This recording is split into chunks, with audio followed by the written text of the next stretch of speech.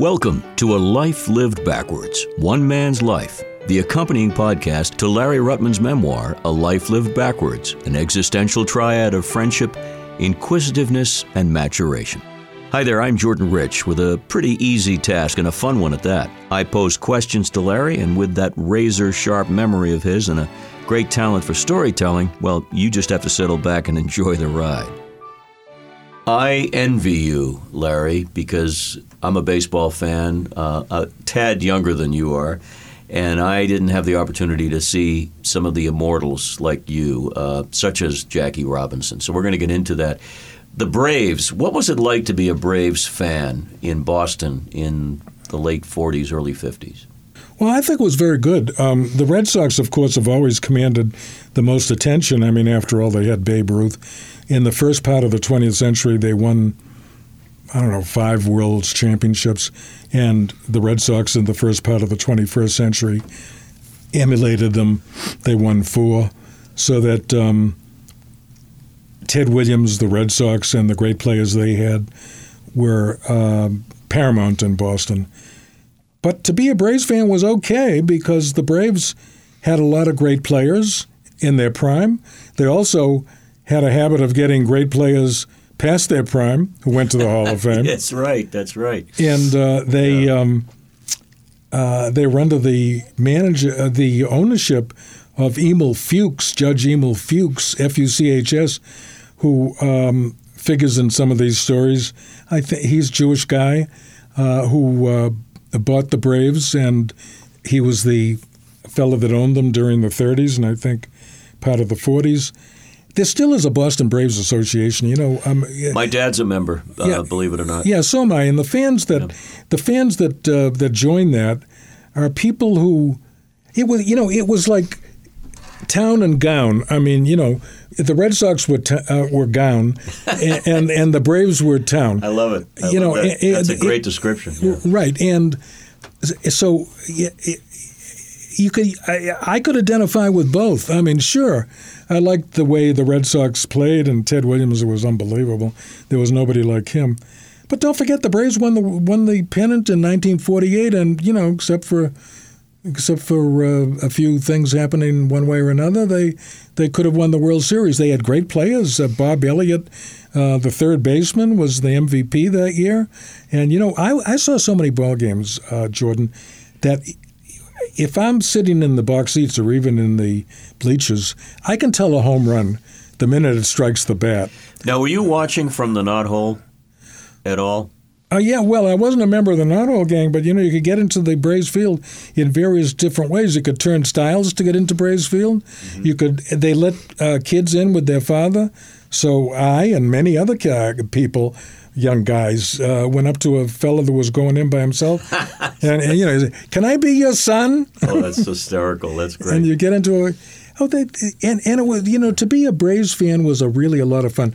There was a lady who used to sit down in the front of the grandstand by the name of Lolly Hopkins.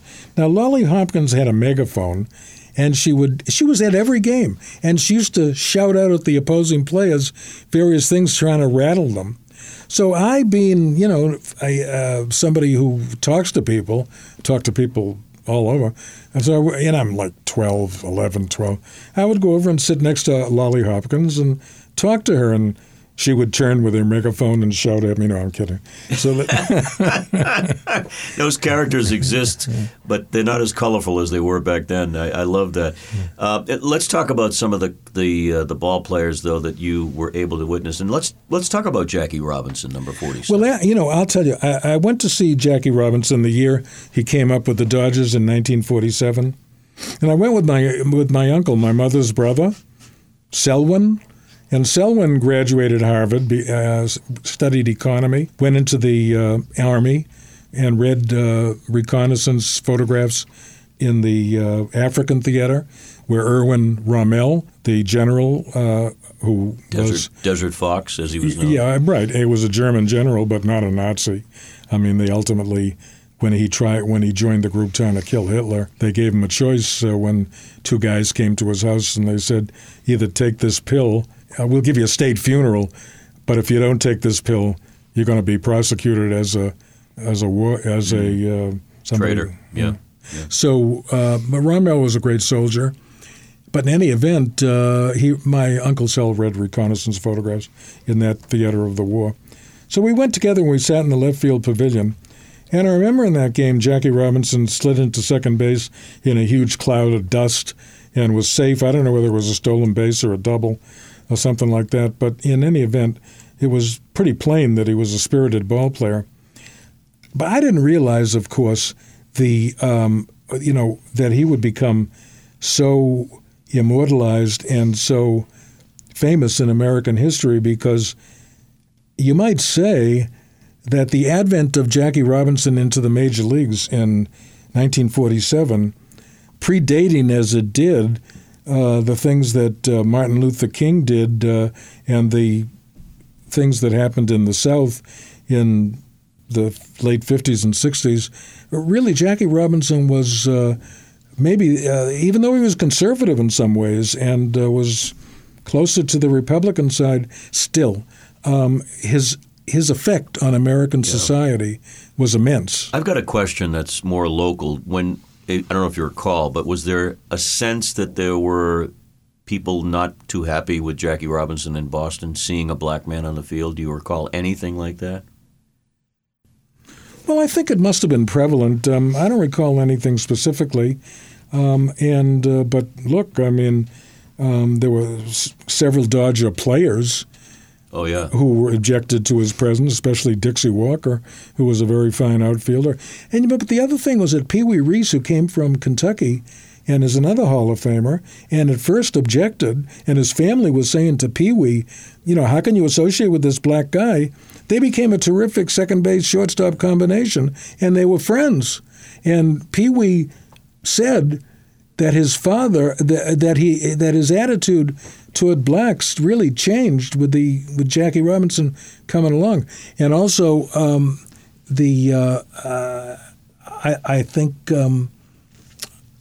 I think that the relationship of Jackie Robinson with Hank Greenberg is another one that is special, because in his first season, Jackie's first season and Hank's last season coincided, 1947. That was the year that Hank Greenberg played with the Pirates and became friendly with Ralph Kiner, and Kiner advanced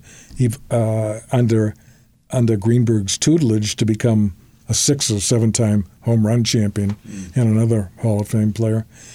But when he got to first base on one occasion into the season, Hank Greenberg, who had his own troubles with anti-Semitism in the 30s and had fistfights over it and so forth, said to Jackie Robinson, he said, Jackie, you're doing great. I mean, how you keep yourself together, I don't know. You had a lot of challenges.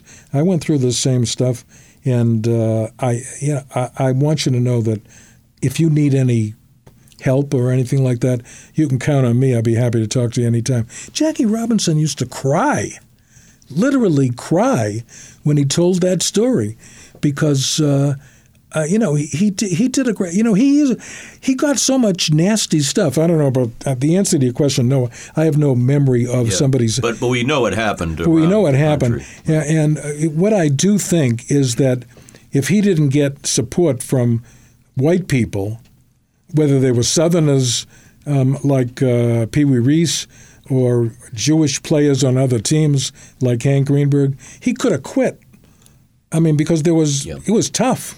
Yeah, it was dangerous, not just tough. I mean, they were throwing at him. They were trying to hurt him, fans and players. Let's talk about some of the other characters that you hung around with, because there's a bunch of names here in the memoir that are coming forward. Well, I'll tell you the press box story. The press box story has to do with my one-eyed Conley days. I'm a great gate crasher. Lois keeps saying to me, "Don't crash gates. You're going to get in trouble." I'll tell you something. When I would crash a gate, like wherever, I don't want to talk about. There's an art form to this, though, I must say, and you're a master at it. Well, it's exciting because it's not just money that is driving me to crash a gate. It's the adventure. It's the thrill, right, of getting to do it. Yeah, it's the thrill. I mean, I've crashed gates at some pretty amazing places, And I've made terrific friends. I mean, some of the places. Well, here's a story. Comes a little later. Kathy Jeunesse was my legal assistant for many years. Her husband, Mike Jeunesse. This has to do with that story at the beginning of my memoir about a rowhard and a rowing crew that went to. So anyway, she comes into the office one day and she says, I'd like a half a week off because my husband is taking his rowing crew to take part in the gig championships on the Scilly Isles off Land's End in England. And I said to her that, Kathy, I think that sounds like a great adventure. Do you think I could come along? And you did? I did, and it was a great adventure in the wild. On the Scilly Isles are situated off the English coast and pretty wild out there. And gig racing is, a few guys in a boat. I mean, there's a whole history about gig racing. We should talk about that another time. But anyway, when the gig races were over, Mike, as his name was, Mike Jeunesse, her husband, stayed on the Scilly Isles for an extra day to make plans to come there again for the championships at a later date. So I said, well, look, Kathy, I said, you're in London all by yourself waiting for Mike. I said, why don't we spend the day together? And she may have never had a day like that because I'm a little crazy. We went to a rehearsal of a Mozart rehearsal in one of the oldest churches in London. We visited a Jewish temple and just walked in sight unseen, and they talked to them and they showed us around. Saw the older gentleman playing backgammon or whatever it was down in the recesses of the temple. The main thing, though, was we went to the law courts, and where barristers, go, Lincoln's Inn and stuff like that. And I had been there before, but we were going around London. And at night took her to see Phantom of the Opera and where the chandelier comes down. And after a French meal, I wanted to treat Kathy right because she was a wonderful helper for many years and a great person and one of those women in my life who was very persuasive, taught me a lot about women and how they think. She was great. And we're still very friendly. So anyway, she came to me when she was 19. She just retired at 65. Oh, that's awesome. From another job. And they loved her. I loved her, and then when she went there, I said, they're quickly going to find out that you're the best person in the office. And she rose in the ranks. Gate crashing is a pastime? Wait till I tell you the story with her. So on this trip around London, we come to the law courts, and I could see through the window of the law courts building that there was a party going on. So I said, Kathy, and I said I made a great friend. So I said, why don't we go in? She says, well, how can we go in?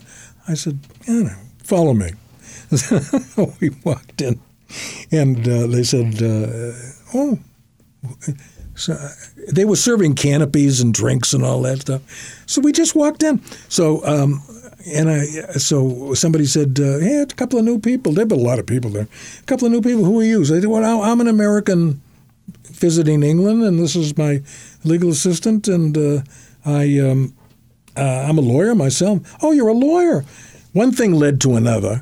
And we were talking to all these people, and they sat us down. They gave us drinks, and people would come out of no place. I just heard that you're a lawyer in Boston. And I was in Boston last year. Tell me a little about the place I visited. So it became a very nice visit, and we talked to all these people. And Kathy had a wonderful time. I had a wonderful time. We stayed there about an hour, and that's a gate crashing episode. When you talk about the thrill of gate crashing, because you know that something is going to happen that it never happened before, and few people do it because it just is. It's not proper. So what happens in terms of baseball and gate crashing in the early days with the press box? What's that story all about? Well, I'm 12 years old, so the press box is where all the writers get together, sports writers. Sure. So I walked up it was like a fire escape. You walk up, and there's the press box. So I said, I'll go in the press box. And you just wandered in I as a wandered 12-year-old kid? I wandered in, and nobody said anything, so I sat down. I'm watching the game. I remember they were playing the St. Louis Cardinals, so that they had some good players. So, finally somebody says, "Who's this kid?" I heard him. So, I don't know. "Hey, kid, what are you doing here?" I said, "I just wanted to see what the game looked like from up here in the press box." "Hey, kid, do you want a ham and cheese sandwich?" I said, "Yeah, sure." And I remember Solly Hemus, who was an infielder for the Cardinals, hit a home run that day. You don't forget that experience being in the press box. No, it was my first experience. And all these, they were, at that time, they were, mostly Irish guys. And so that I had a lot of fun. I mean, I really like to meet people, Jordan. And I think that the reason that I'm writing this memoir is, so the main theme of it is friendship. Friends can come from any place.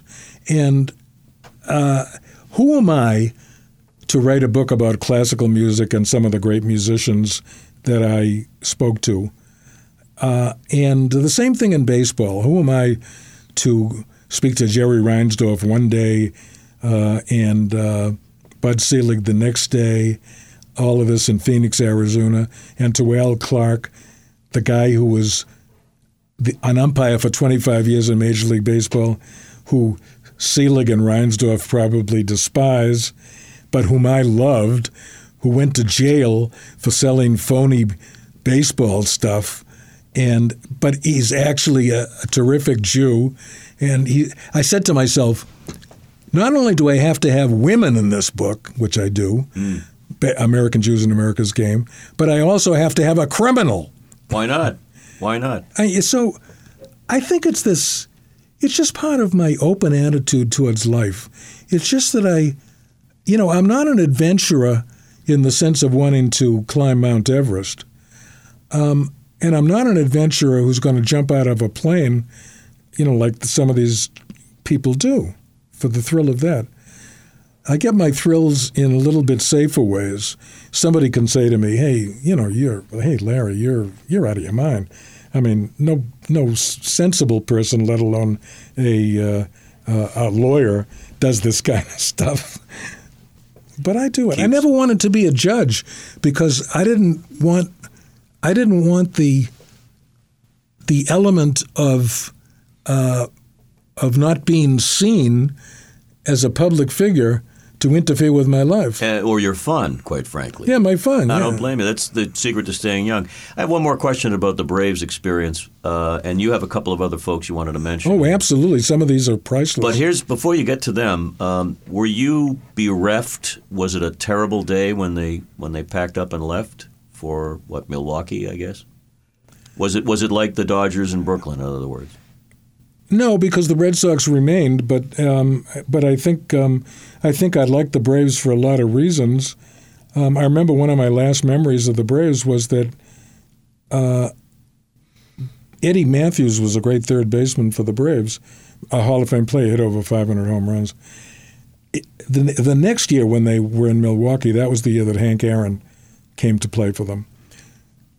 But before Eddie Matthews ever had a major league at bat, he played in the City Series against the Red Sox the year before they took off, and he hit a ball that the center fielder caught with his back against the 420 marker.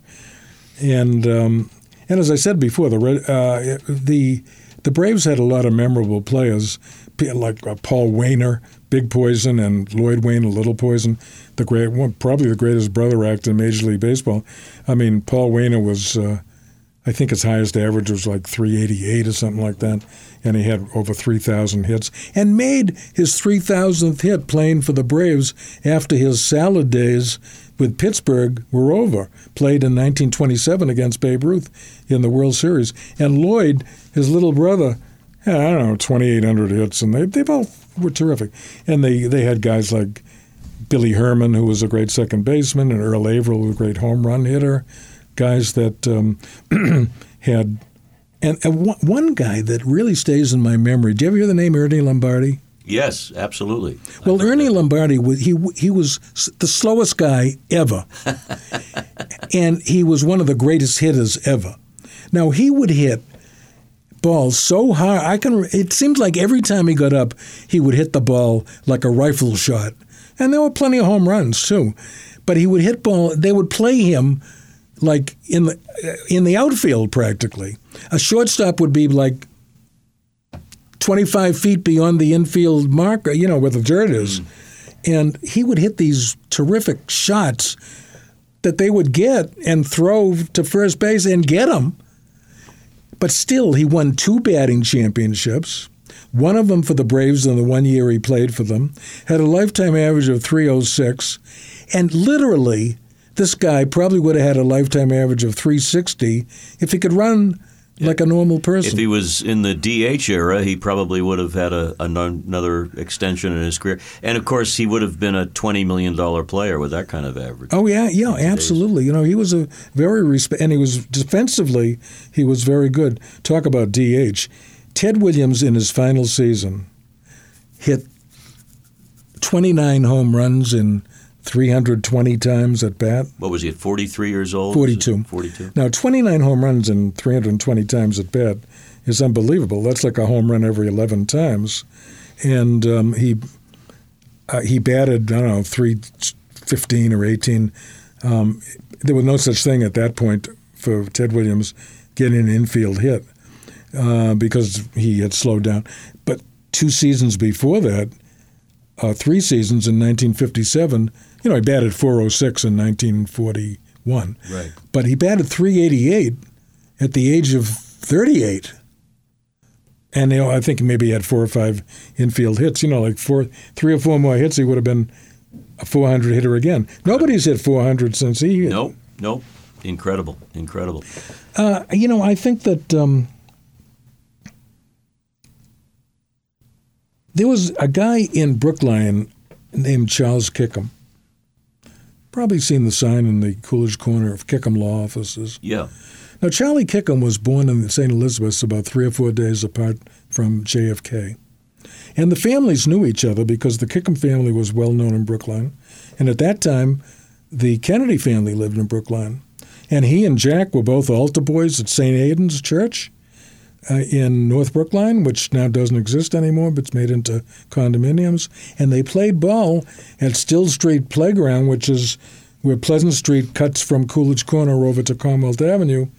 And so when I interviewed Charlie Kickham for my television program, and his story is in my book, Voices of Brookline, I asked him all about that. And I said, well, Charlie, who's the better ball player between you and JFK? And, Charlie became president of the Massachusetts Bar Association. So who was and we all looked up to him because he made when we were young lawyers, he made $80,000, $100,000 a year, which is like $400,000 or $500,000 now. So that, so he said, give it to him. He was the president. So anyway, Charlie Kickham, he used to see me riding around Brookline on my bike, and he probably thought, what nuts. The funny thing is that I decided that the second guest on my program should be Charlie Kickham. Now, he was a very austere guy and very serious and a good lawyer. Did a lot of work in the municipal field. So Charlie, I went over to his office and prepared him for the program. So he told me about Braves Field, and he lived on Crown and Shield Road, which is a stone's throw from Braves Field. So he, like the rest of us when he was a kid, used to go over there and get in whatever way he could, even though he was very licit as opposed to illicit as a lawyer. So that he tells the story of going in one morning, there's nobody around, and he walks into the office area, and there's Judge Fuchs, whom I spoke of before. And he asked Judge Fuchs for a baseball. And Judge Fuchs said, well, I don't have any. He will come tomorrow morning. He went the next morning, and Judge Fuchs gave him a couple of baseballs. Then when he became a lawyer, Fuchs called him, didn't know who he was because he was the considered the best lawyer in Brookline, and he had a case involving Brookline, so he calls Charlie Kickham, and Charlie Kickham says, Judge Fuchs, we have a little bit of a history because way back when I was 12 years old, you gave me a couple of baseballs. This is the kind of stuff that Brookline, that we who lived so close to Braves Field experienced. Yeah. I'll tell you one about Herb Goodwin, who used to be the judge in the Brookline court, whose brother was the speechwriter for JFK. Oh, yeah, Richard Goodwin. Richard Goodwin. Who was married to... Doris Kearns. Yeah, Doris Kearns. All this stuff fits together. So Charlie Kickham also strolled into the ballpark in the 1936 All-Star game, which was played at Braves Field. So as I put it, I said, even Charlie Kickham played a part in the demise of the Boston Braves. Getting into the ballpark for nothing. That's a great story. So they did so much better. They did. Their attendance was way down. It was a wise decision to take them out of town. Now, when it comes to Herb Goodwin, and he became the judge of the municipal court. He passed away a couple of years ago, but one of the at the end of every game, all the kids would come pouring out, and they'd leap on the ball players. So they all wanted to leap on. Do you ever hear of Tommy Holmes? Oh, of course, yeah. Well, Tommy Holmes was a great player for the Braves, and in one season he was exceptional, and he batted, 350, and set the record for consecutive games with a hit at 37, broken after that by Pete Rose. But he was a wonderful player. So all the kids would try and get to him. Herb Goodwin finally gave up. He would jump on the back of a center fielder who was only in the major leagues 3 or 4 seasons, came from the South with a name that would fit any Confederate soldier, Carden Gillingwater. If you could find somebody named Carden Gillingwater in New England, good luck. You'd be lucky. Yeah. So anyway, Gillingwater had one great season where he had 24 outfield assists, and that's a lot for an outfielder. But Herb used to jump on his back and get his autograph, and so finally, he did this a lot. And he said, you jump on my back a lot. He said, how come? He said, I can't get on the backs of some of these other guys, so I picked you. And then he said I tried to jump on the back of one of those St. Louis players, and I couldn't get on his back either. Who was that? Stan Musial? He aimed high, didn't he? And so Gillingwater was very taken with that. There was a kid that lived close to me on Gibb Street in Brookline, Marty Sacklad, became a dentist. Mm-hmm. So Marty doesn't even remember this. He's still around. He came to my office to speak to me 7 or 8 years ago. I don't know how he's doing these days. But Marty was good field, no hit. But he was a good ball player. So he couldn't understand at one game we were at why Casey Stengel, who managed the Braves during the war, didn't order a sacrifice and let the guy hit away. So we waited outside the third base grandstand until Casey came out, limping because he had suffered a terrible accident in Kenmore Square where his leg was broken in several places. He always walked with a slight limp after that. And this was when the Braves were horrible, and everybody was wondering whether what would happen to them and to Stengel. But Marty asked him the question, and Stengel answered him in Stingalese, which was impossible to follow as to why he did it. Little did we know that this locution on his part would become famous, and that he would manage the Yankees to 8 or 9 championships. Right.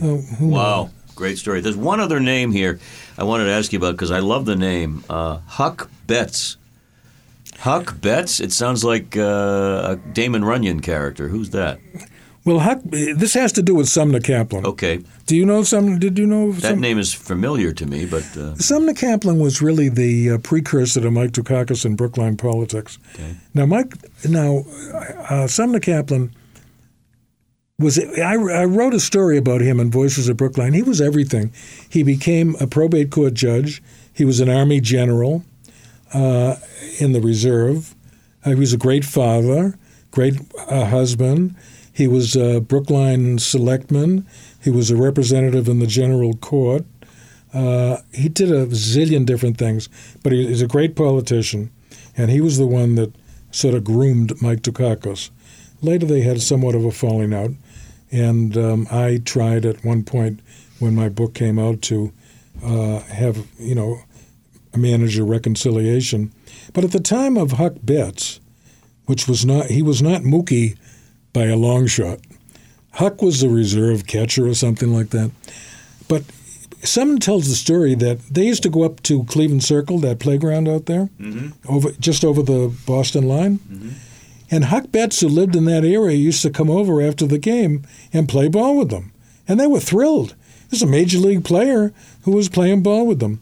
So Sumner tells the story about Huck Betts, and Huck Betts was a marginal major leaguer at best. Mike Dukakis, one more story. I think you're right. He was a catcher, right? Is that right? Yeah. He had a brother, Stelian. Good Greek name. Yeah. Okay. And Stelian was in my class at high school. So they were 3 years apart. So I didn't know Mike as a freshman because he was undersized. We don't want any more Carla stories, do we? No. We're not going there. No, but as a matter of fact, that was the class he was in. So okay. So what happened is that I think Mike. So the story you want is on. No, I thought I read. Well, they were. Maybe this is where Mike learned field generalship. He was the catcher and Stelian was the pitcher. Now Stelian, unfortunately, died fairly young. A very nice guy, very much unlike Mike. But Mike played a lot of baseball, and his mother, who came from the old country, wanted him to learn something about American ways. What better than baseball? And she took the brothers when they were like 4 to see the Red Sox when Jimmy Fox was with them. And Mike tells the story that he says my mother didn't know baseball from a broom, but he says, but she took us out, and Jimmy Fox hit a line drive off the left field fence. I can still hear the whack of the ball against the fence to this day. And he remembers some game that they won with playing another grammar school when he was the catcher and Stelian was the pitcher by 27-0 or something. So that played ball. This has been A Life Lived Backwards, One Man's Life, the accompanying podcast to Larry Ruttman's memoir, A Life Lived Backwards, an existential triad of friendship, inquisitiveness, and maturation.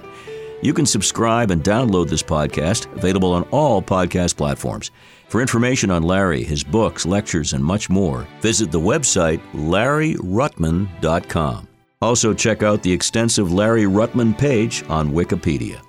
This is Jordan Rich, inviting you to join us again next time as Larry shares more stories about friendship, inquisitiveness, and maturation on A Life Lived Backwards, One Man's Life.